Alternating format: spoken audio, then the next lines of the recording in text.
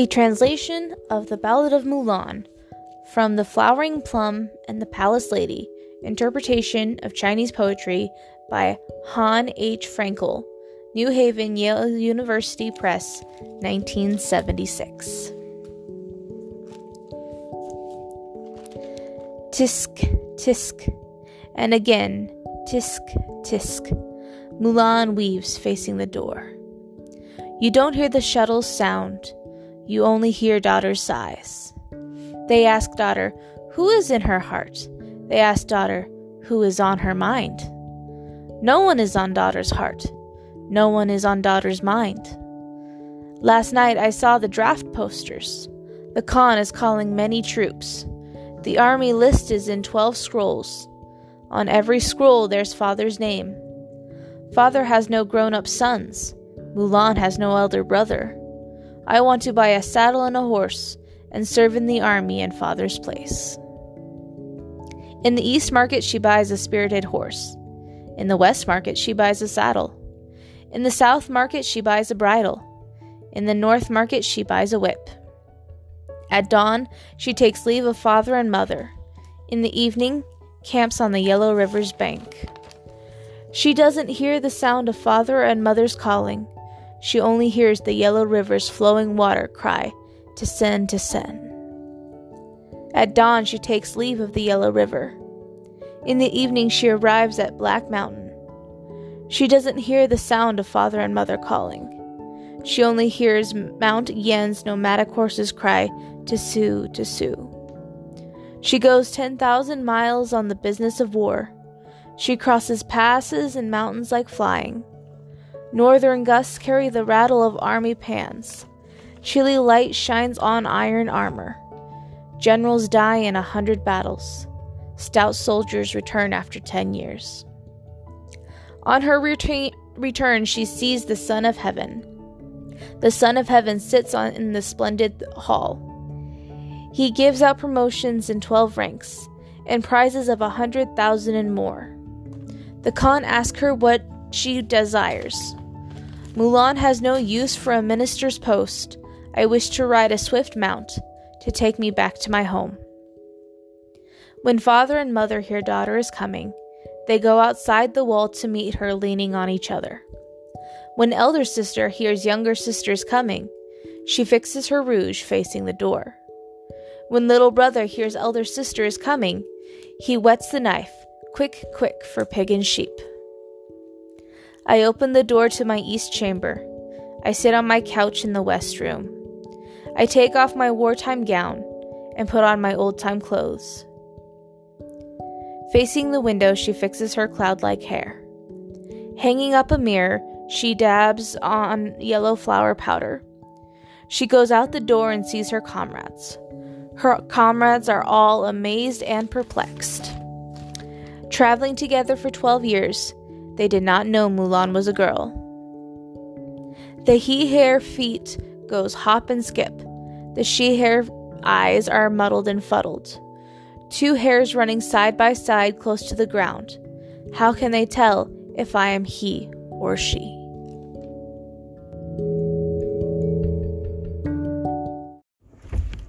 Hello, everybody, and welcome to today's episode of the Commuters Podcast. I'm your fearless host, Emelise. Can we all give a round of appreciation for that beautiful poetry, the Ballad of Mulan? So good. I would love to be able to hear it read aloud in the original Chinese language. That would be pretty darn cool if you ask me. I hope you liked my little dramatization of it with background music provided by Anchor, which is the podcast production app that I use to create the Commuters Podcast. If you all want to create your own podcast, that you too can download the Anchor app for free off of Google Play and start creating away. It's pretty darn cool. That's my little app plug. So I guess y'all have guessed by now that the topic of today's podcast is Mulan! Mulan, the live action film, just came out on Disney Plus, and I've seen it, like 3 or 4 times, and I am totally obsessed with it, and I do mean totally obsessed with it. I absolutely love it. I am and have been obsessed with the 1998 Mulan animation film as well.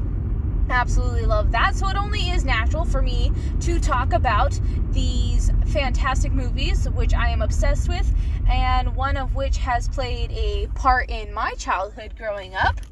But I'm not just gonna talk about the movies, because why just talk about the movies when you could do some deep diving historical research?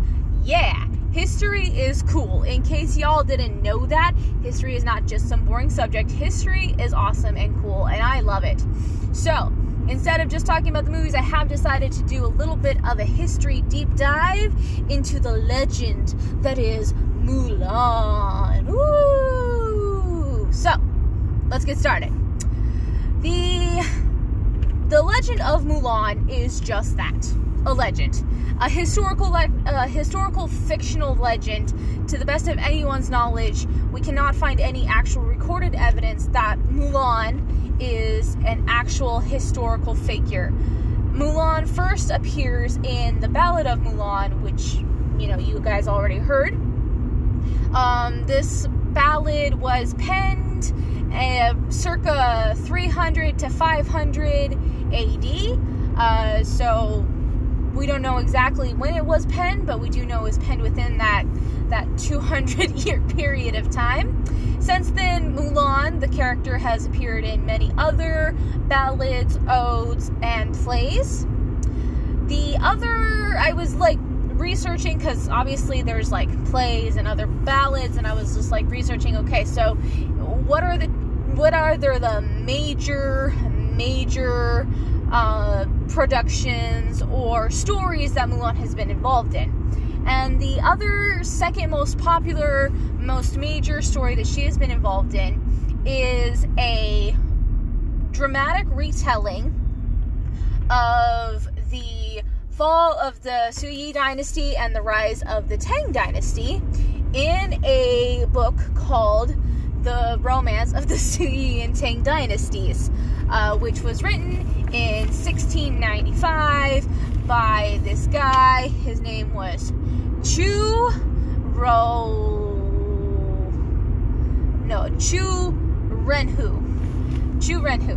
and he wrote the Romance of the Sui and Tang Dynasties, which is a historical, slightly fictional dramatization of essentially the fall of the Sui dynasty and the rise of the Tang dynasty. Many scholars believe that it was his attempt at saying that the Tang dynasty is essentially God-sent, and that their rise to power was destined in heaven to be so. That's what many people believe.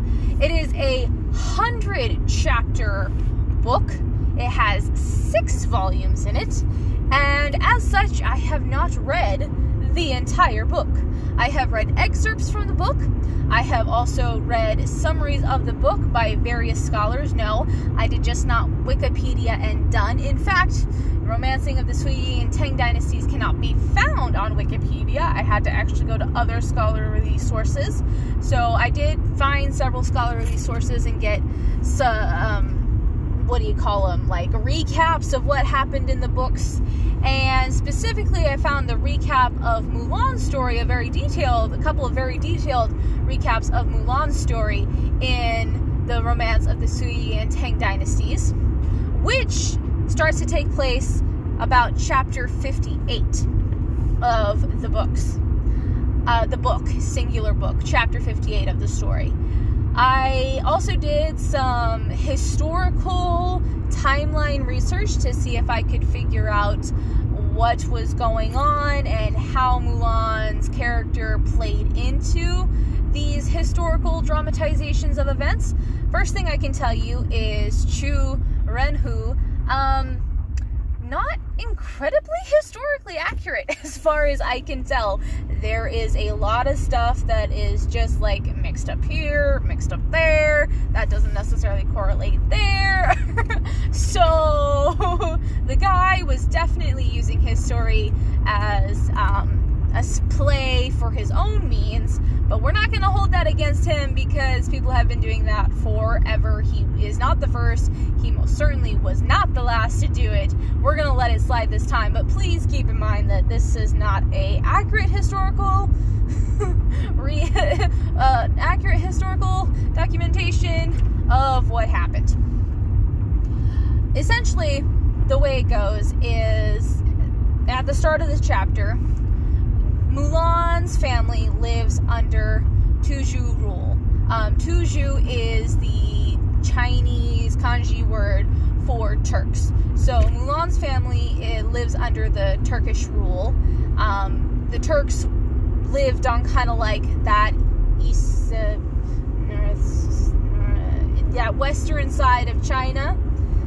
Yeah, I had to never eat soggy watermelon there to figure out what side I was talking about. The Turks did kind of live on like the western side of China. Historically speaking, they had several clashes with part of the central China, so it's not incredibly unbelievable that there are villages along the western side of China with Turkish influence in them. In this case, there is a Turkish ruler. He's a Turkish Khan. I don't have his name, but he is forming an alliance with another dynasty, a Chinese dynasty, to go off and to fight against other Chinese dynasties. Historically speaking, at this point, the Sui dynasty really had taken a deep downward fall, and there were several other dynasties that were not necessarily popping up, but were attempting to expand their territory and expand their power on the ashes of the Sui dynasty. The Tang dynasty is a large dynasty that was also part of all of this battle stuff going on, but as far as I could tell, there's like at least 10 different dynasties. So I don't know who this particular Turkish Khan was aligned with, but he was aligned with another Chinese Khan, and together they were going to create an army and go expand their territories. Yay! So obviously in the preparation of making this army, the Turkish Khan calls for a draft, and Mulan's father ends up being a part of the draft. Now Mulan is a biracial child in this story. She is Turkish-Chinese. She's not just Turkish, she's not just Chinese, she's Turkish-Chinese. And she decides that this gives her the right to take her father's place, amongst other reasons. So she dresses up as a man, volunteers to take her father's place in the Turkish-Chinese alliance. Fast forward in time a little bit, the Turkish part of the Turkish-Chinese alliance is defeated at some point during battle. I don't know if the Chinese half of this Turkish-Chinese alliance was also defeated, but I know at the very least the Turkish side was. And the Turkish Khan was captured. Mulan, being the badass that she is, goes and saves the Turkish Khan's life. But in the process, she herself gets captured. Dude, are you gonna go, or is your car stopped, or... Okay, I'm gonna go. Okay, anyways. Sorry, there's just this random white truck parked in the middle of this road, and he doesn't have hazard lights on or anything, but I don't know, weird. Anyways, so Mulan frees the Turkish Khan, but in turn gets captured herself by the princess of the Shai dynasty. Her name is Shan Yang.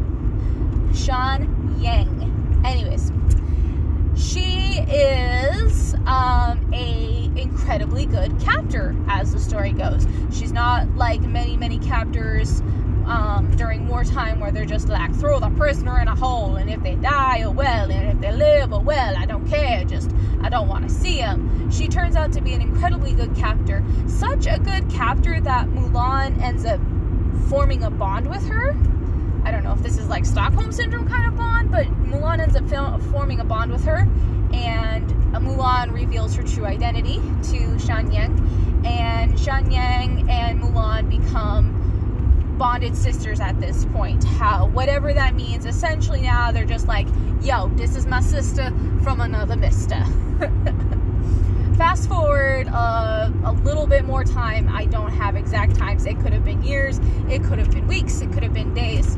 Fast forward a little bit in time, and Princess Xianyan's father, whose name is, and I wrote it down, give me un momento, is Gayande. Her father, Don Gayande, is captured by the Tangs.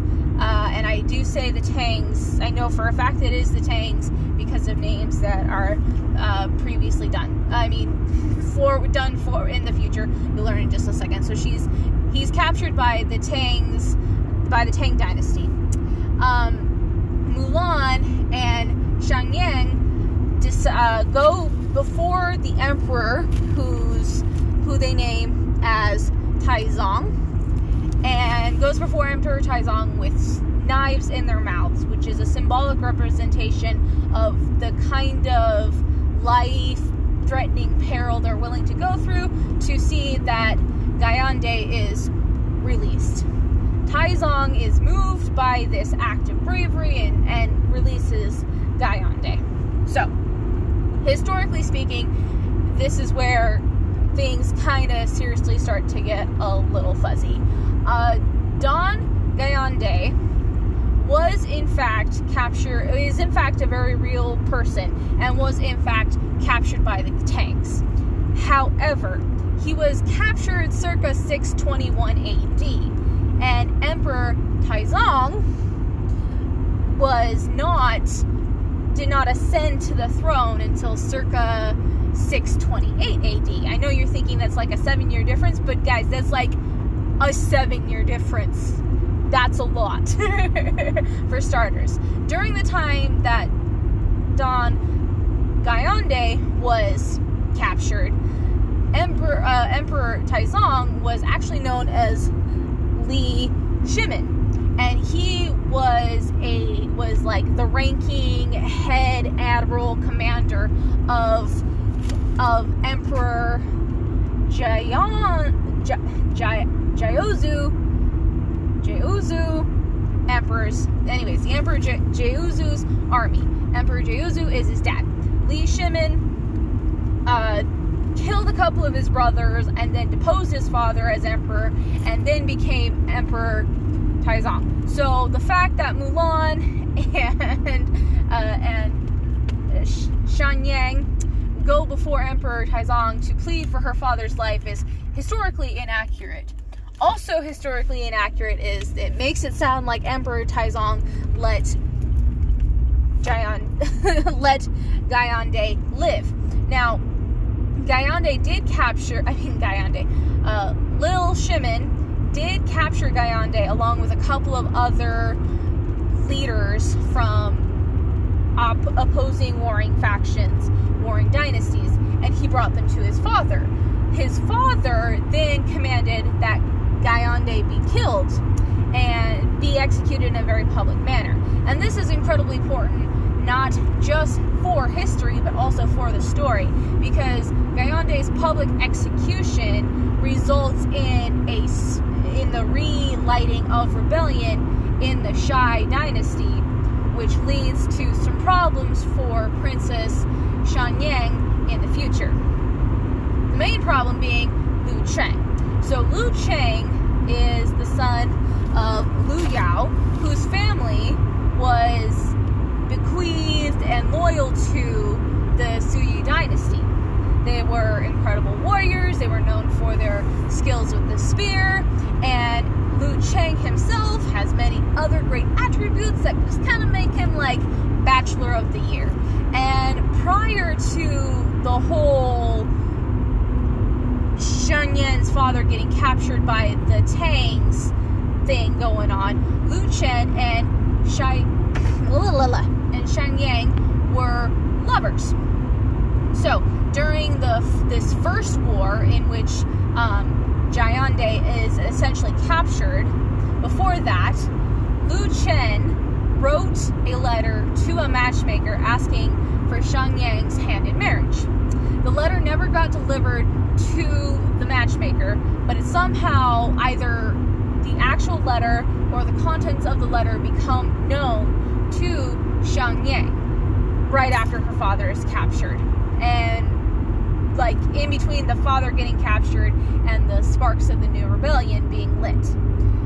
With the second war coming, Xiang Yang knows that her and Lu Chen won't be able to get married because of the war. However, they're lovers, and she's, super excited to know that he wanted to marry her. So she decides that she is going to pen a tearful, emotional letter to Lu Cheng. She then decides to have Mulan deliver said letter. Mulan is like, yes, I shall deliver this letter. Not only shall I deliver this letter, but on my travels, I will retrieve my family, who are under the rule of this Turkish Khan dude, and I will bring them back here to live with you, because you and I were sworn sisters now, and so I want them to have all the exciting things that position essentially gives me. Mulan travels to her village where her mother and her father and her older sister live under the Turkish Khan's rule, to discover that her father has passed. Clearly, several years have passed since Mulan left and was first volunteered to take her father's place in the army draft. And her father has passed on, he's died. And according to tradition and just kind of the way things were for pretty much anyone in any part of the world during that time, well, except for some rare cases where women threw themselves on the pyres of their husbands, Mulan's mother has remarried. So Mulan arrives to the village to find that her entire family dynamic has been upset. Basically, the only person who might even consider following her at this point is her sister, because her mother has her new family and her father is dead. And at this point, Mulan is, as far as I can tell, unmatched and unmarried. The Turkish Khan, while Mulan has arrived, learns that not only is Mulan the person who saved his life, Mulan is also a woman. According to many cultures and many traditions, if someone saves your life is indebted to them. And this Turkish Khan, with having thought Mulan was a man, was totally down with that. But now that he's learned that Mulan is a woman, he's decided that, no, I don't owe my life to you. In fact, you're going to become my concubine. Can I just take a moment and say, WTF, boy? Aren't you kidding me right now? Aren't you kidding me right now? I mean, can we just talk about a delicate masculinity? Okay, girl saves your life. You could have ended up like Gayande and been executed publicly by the Tangs, but you weren't, because Mulan saved your life. And instead of being like, dude, you badass, you're like, dude, I can't have other guys thinking that this woman is better than me because she saved me, so I'm gonna make her my sex slave. Like, the hell? The hell? Sometimes, I'm telling you, some people's kids. Anyways, for whatever reason, Mulan does not see a clear path out of this situation that she now finds herself in, where the Turkish Khan is like, yo, you're gonna be my concubine. So she decides to take her own life on the grave of her father. It says in the story that she slits her throat on her father's grave. And this is her declaring that she will only be loyal to her father in life, and her father is passed, and so she also dies, so that way she can continue to be loyal to him after death. And that ends Mulan's story. However, it doesn't necessarily end the narrative that we're in, because Mulan, prior to taking her life, tasked her sister, Yulan, with delivering the letter that Xiang Yan has written for Chen. Yulan agrees to do this. She dresses as a male scholar and travels to the Tang capital city. She was able to get away with this because during the Tang Empire, during the rise of the Tang Empire, they were very adamant about bringing scholars to the central cities to have them taught and to have them trained, so that way they have the best scholars, and probably has something to do with, you know, making sure they're all teaching the exact same, you know, Tang approved doctrine. So she manages to get to the central city, and she delivers the letter to Chang. Fast forward time, Chang's received the letter. My guess is he has decided that he is going to go and get Xiangyang and marry her anyways. At some point, he learns, based off of, like, other female gossip, that Mulan is actually a woman and not the male scholar that she is pretending to be. However, instead of doing something like saying, hey, I know the truth and you don't have to hide, or hey, I know the truth, but don't worry, your secret's safe with me. Instead, he decides to test her masculinity, which is just another one of those, what? Why? This doesn't make no... Okay, anyways. So, beg your pardon, just a second. Thank you! Sorry, that was loud. Anyways, I swear, I don't have Rona. Anyways, he decides to test Mulan's masculinity by asking her, but he is giving her the impression that he still thinks she's a guy, to sleep in the same bed with him. And Mulan is like, what? And he's like, look, we're two guys. It's totally okay for us to platonically share a bed. Like, it's fine. And Mulan, probably thinking, well, you know, if I tell him no, he's going to think something's up and he's going to guess I'm a woman, agrees to share the same bed as him. Fast forward a couple of months, and it does say, in this case, I do actually have, like, a time period. It's a couple of months. Fast forward a couple of months, and Princess Xiangyang has discovered that Cheng and Mulan are sharing a bed. She has also discovered that Mulan is a woman. I don't know if, like, at this point Cheng's like, yeah, Mulan, I know you're a woman, or if he's still letting her run with this idea that you know, she is a male scholar. I don't know. But as pretty much, I'm guessing, any woman would be, finding out that their former lover and possibly currently betrothed discovers to find that he's sharing a bed with another woman, Xiangyang decides to test Cheng's virtue by testing to see if Mulan is still a virgin.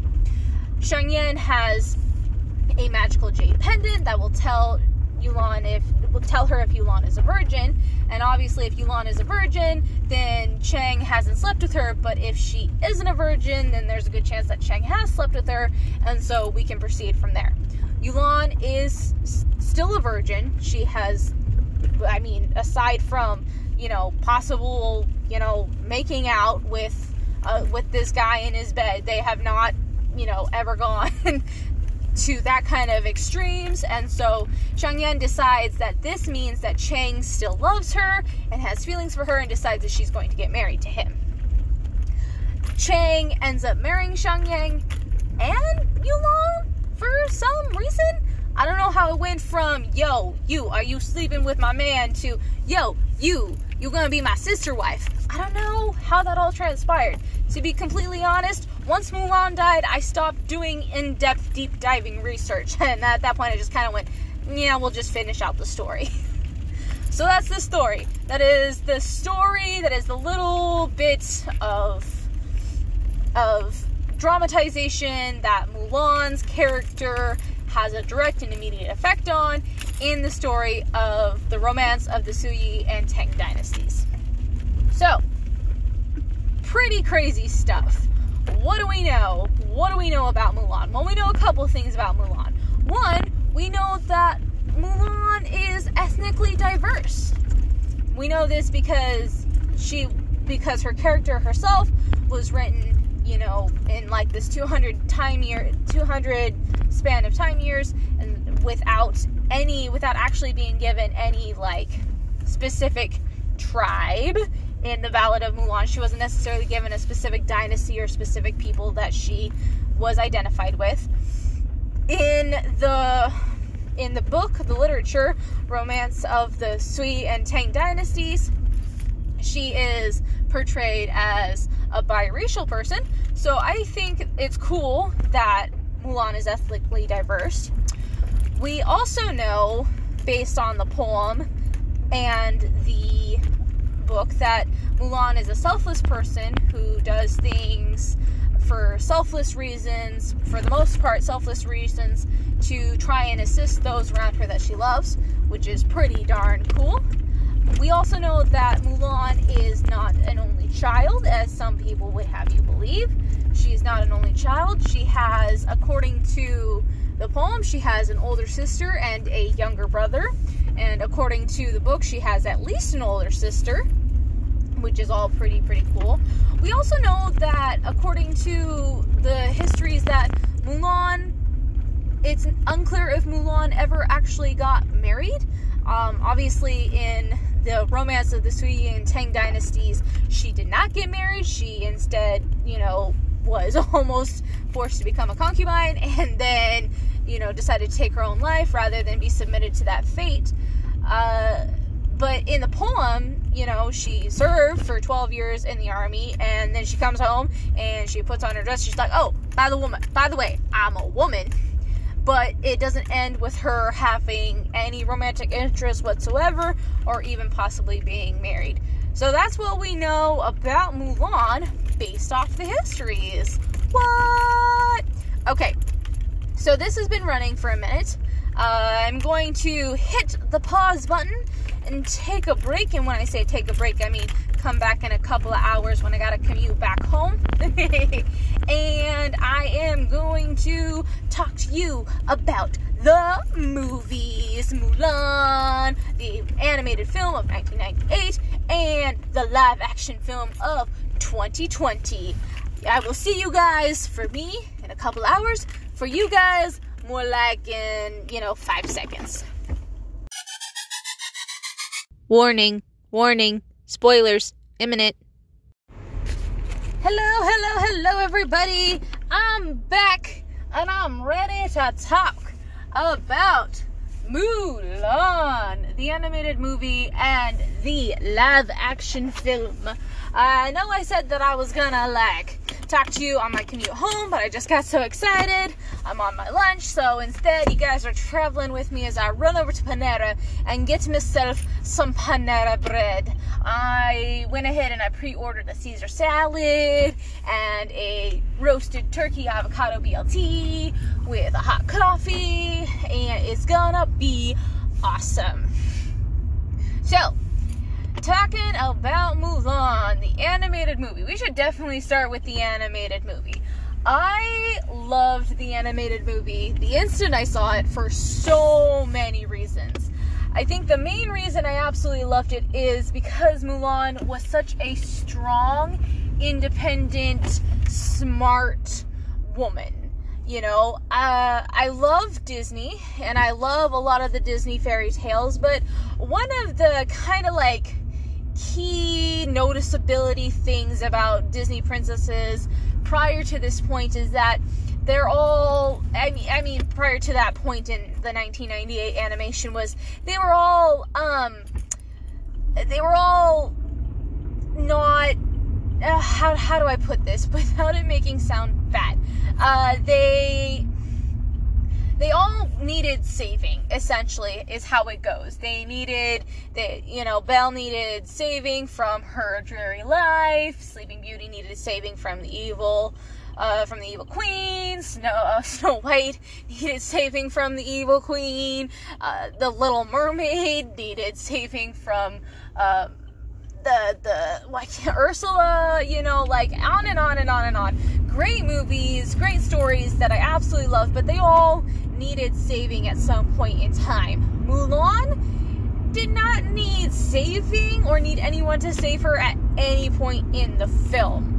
Obviously Mushu assisted her in helping her hide her secret and pretended to kind of be like her coach to being a man, but at the end of the day, Mulan did everything, accomplished pretty much everything off of her own merit.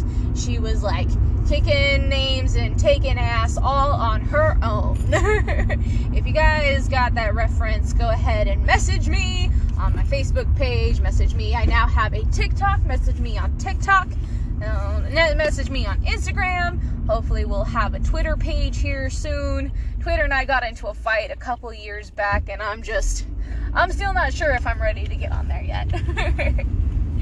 Anyways, and that's what I think I loved most about the Mulan animation film, was just that presence of a incredibly smart, strong, young, sophisticated woman. Obviously, one of the main problems that kind of came out of the 1998 Mulan animation film is, historically speaking, it was inaccurate for several reasons. The main one being kind of like having to do with the Huns crossing the Great Wall and attacking central China. Here's where the main problem of that lies. The Huns, being the nomadic tribe that they were, during the third and 5th centuries, which was the initial time that the Ballad of Mulan was written, the Huns were not necessarily present in Asia and in China, more to be specific. The Huns were definite persecutors, definitely went after hardcore the Roman Empire, and did a lot of raiding and living in the 3rd through 5th centuries in Europe. They even settled down and became less nomadic for a small time on the Hungarian plains, which is like really, really, really far away from central China, where the story supposedly takes place. It's kind of like a lot of people's main problem with the with the historical problems regarding Mulan. Amongst other things, the Ballad of Mulan and several other stories surrounding Mulan. She is not an only child. She's not necessarily even the oldest child, and in some cases she does even have a brother. The main point of the story is that Mulan was the one who was brave enough and had the ability to take her father's place in the war draft. So that was kind of an important thing to a lot of people. Something that was important to me, and I know that it was important to other people as well, is the fact that they had a romantic interest for Mulan in the animated film, which I'm not necessarily 100% against. But for historical reasons, Mulan, for 12 years, lived in the army and had no romantic interest whatsoever. And in the books, in the book, The Romance of the Sui and Tang Dynasties, Mulan didn't have any romantic interest, and she ended up actually dying, not having been matched or wed.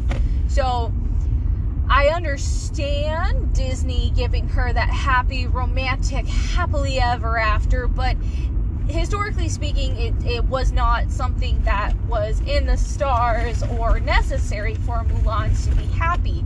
And it did suggest this idea that a woman is not complete without, a man, and it's like, that's not necessarily true. A lot of people saw it that way. I still love the movie, 100% love the movie, and I watch it on a regular basis. I love Mushu, the dragon. I love the cricket. I love the soundtrack.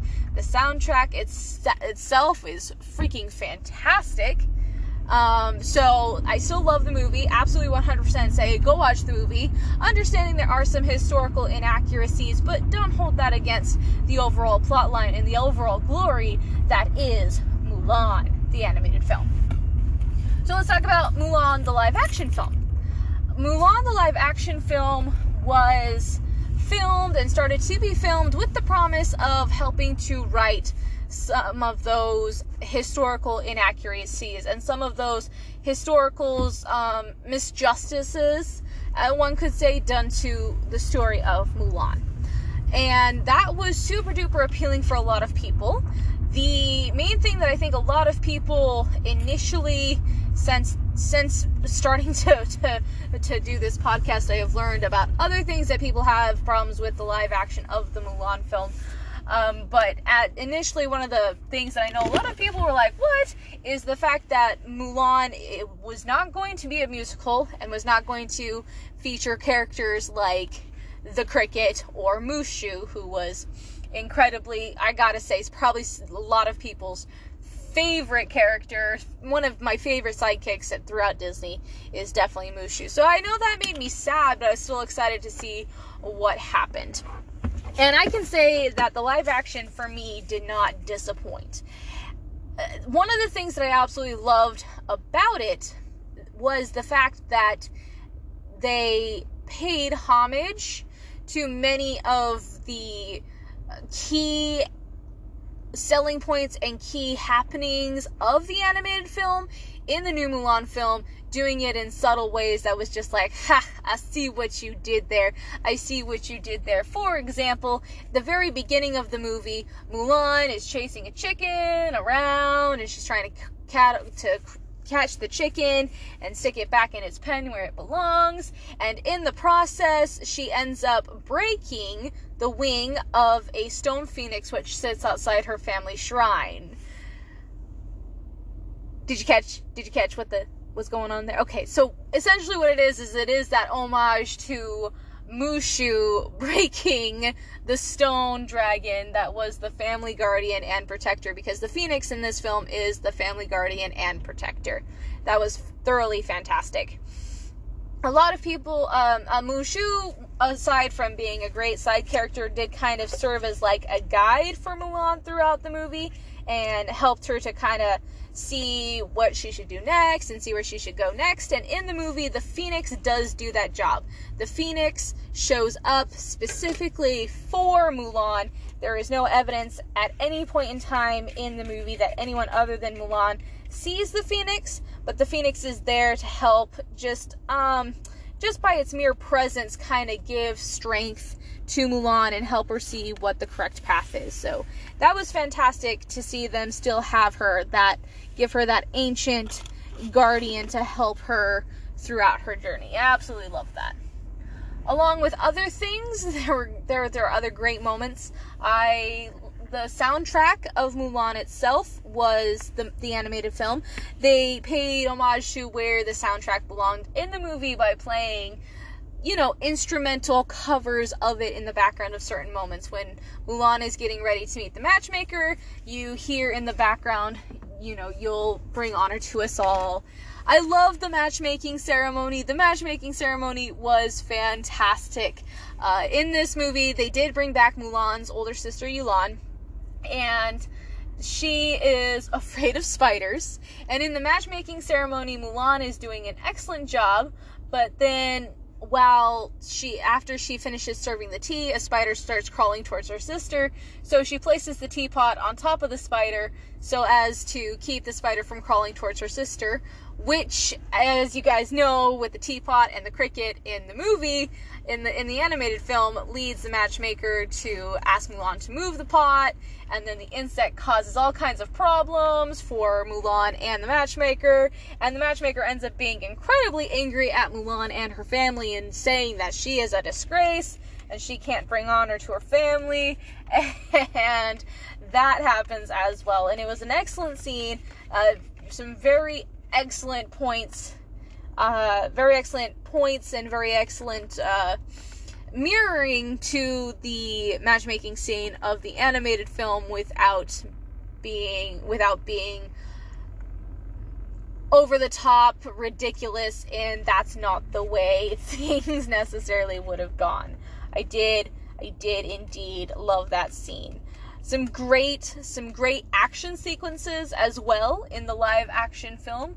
I absolutely loved several. It was just good fight choreography, good martial arts technique. It was just very believable and very excellent, and it had me sitting on the edge of my seat and appreciating. Also, the way that the movie was filmed was excellent. Excellent. I was just trying to think of what a major difference between the animated film and the live action is the appearance of the witch. So I'm gonna put in at the beginning of this whole thing, spoilers imminent, warning, spoilers imminent.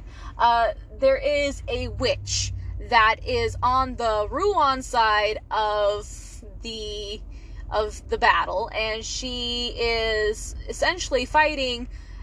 She hopes and she thinks for a world where a woman can be accepted as a warrior. She herself was cast out for having a strong chi, as they call it, and having a warrior's disposition and a warrior's personality, and she ended up becoming a shadow witch and being able to use shadow magic. And through that, she's basically siding with the Ruans against the Chinese emperor in order to see a world where people like herself don't have to live in fear. She discovers Mulan during the ever so important battle outside the garrison, which leads to the avalanche, which leads to Mulan's unmasking.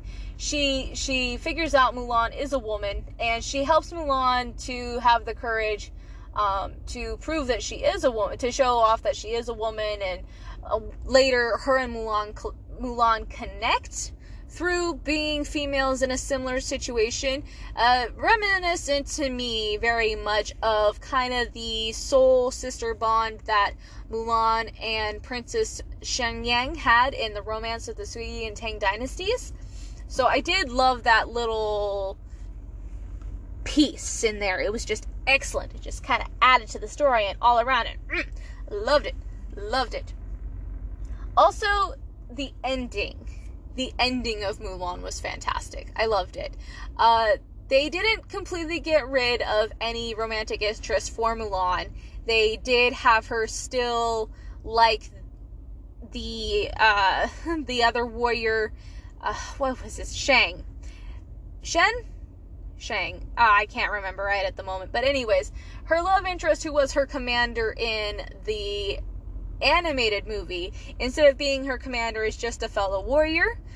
He does come up to Mulan and say, "Oh, I hope to see you again," and you do get the idea that there is a slightly romantic connection between them, but they don't necessarily make it to the point where it's like, oh, definitely by the end of the week they will be matched like it was in the movie. She says hi, she says maybe we'll see each other again, maybe you can visit my village, and that's the last we see of Shang, I think is his name.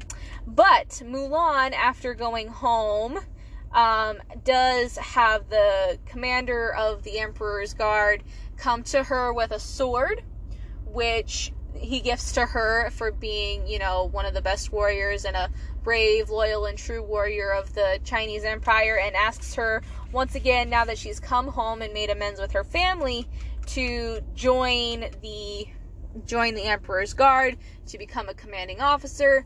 And you see in the reflection of the sword, you see the phoenix behind her, and movie ends essentially, and you just kind of get this overall feeling of, yes, Mulan can do anything at this point in time. She could get married, she could become, the Emperor of China for all you know. It was excellent. It was an excellent ending. I loved it. So many good nuggety information, and just excellent storytelling and excellent filming. I absolutely loved it. I thoroughly enjoyed it. I do recommend it as a great family night movie. Funny story regarding the Mulan live action movie to be a great family movie. I was at my friend's house and I was like, yo, did you know that the live action of Mulan is available on Disney Plus without having to have one of those stupid premiere access thingies? And she was like, what? We should watch it. My friend Frankie, if I didn't say that already, I was at Frankie's house and I was like, yes, we should. So we go to put it on the TV, and the kids, being kids, because kids are like, I don't want to watch this movie. I don't like this movie. And I told them the truth. I said, well, one, you don't know if you don't like this movie because you've never seen this movie before. Two, this is a fantastic story about a very strong woman who saves a country, saves a nation. And they were like, sure, yeah, whatever. Not really paying attention to the movie. By about halfway through the film, both kids were just engrossed in the movie, laying down on the floor, watching it silently. I don't know the last time I heard both of her kids be silent at the same time, because they're in that toddler phase. So if one of them's being quiet, the other one's being loud. It's just the way they are, and it's absolutely adorable. But they were both silently watching the movie, thoroughly engrossed. That was excellent, like, winning moment for Frankie and me. We were like, yes! That should tell you how great this film is, that we can capture the attention of, people in their 20s and kids in, like, their toddler years. It was excellent. Really cool, interesting fact that Frankie shared with me also while we were watching the movie is Christina Aguilera. I knew, I love the original soundtrack of the animated version of Mulan. It was excellent. I loved it. I did not realize that Christina Aguilera had done a pop cover single of Reflection. I didn't know that. So when it came out that Christina Aguilera was doing the singles for the Mulan live action film, I thought it was great. I thought it was cool. Wanted to see where she took it. I didn't realize there was that connection, but there is that connection as she reprised her role of doing the singles for Mulan. So I thought that was pretty darn cool. Also, the original actress of Mulan, whose name is Ming-Na Wen, had a cameo appearance in the live action film of Mulan. I thought that was pretty darn cool. As soon as I saw her, I was like, oh my gosh! It was fantastic. Overall, fantastic movie, fantastic. I loved the reconciliation of some of the historical inaccuracies, and I loved still the honoring and the homage paid to the original animated film, with, if it hadn't been such a huge success, would not have led to this fantastic movie that it is today. So, 20 minutes. I'm getting good about this. I'm getting good about being able to talk for about 20 minutes and then being quiet, so that way I don't drag this out for forever. If you guys liked this episode, if you guys liked the other episodes, please check out the rest of my episodes at the Commuters Podcast.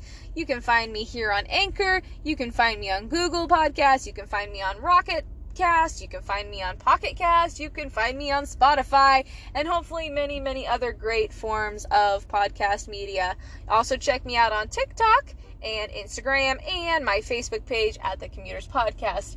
I hope you guys enjoyed this episode. If you have any suggestions for future episodes, please drop a note, drop a message, drop a comment, and just let me know. In the meantime, you guys have a great rest of your day. I hope you're staying happy, safe, and healthy.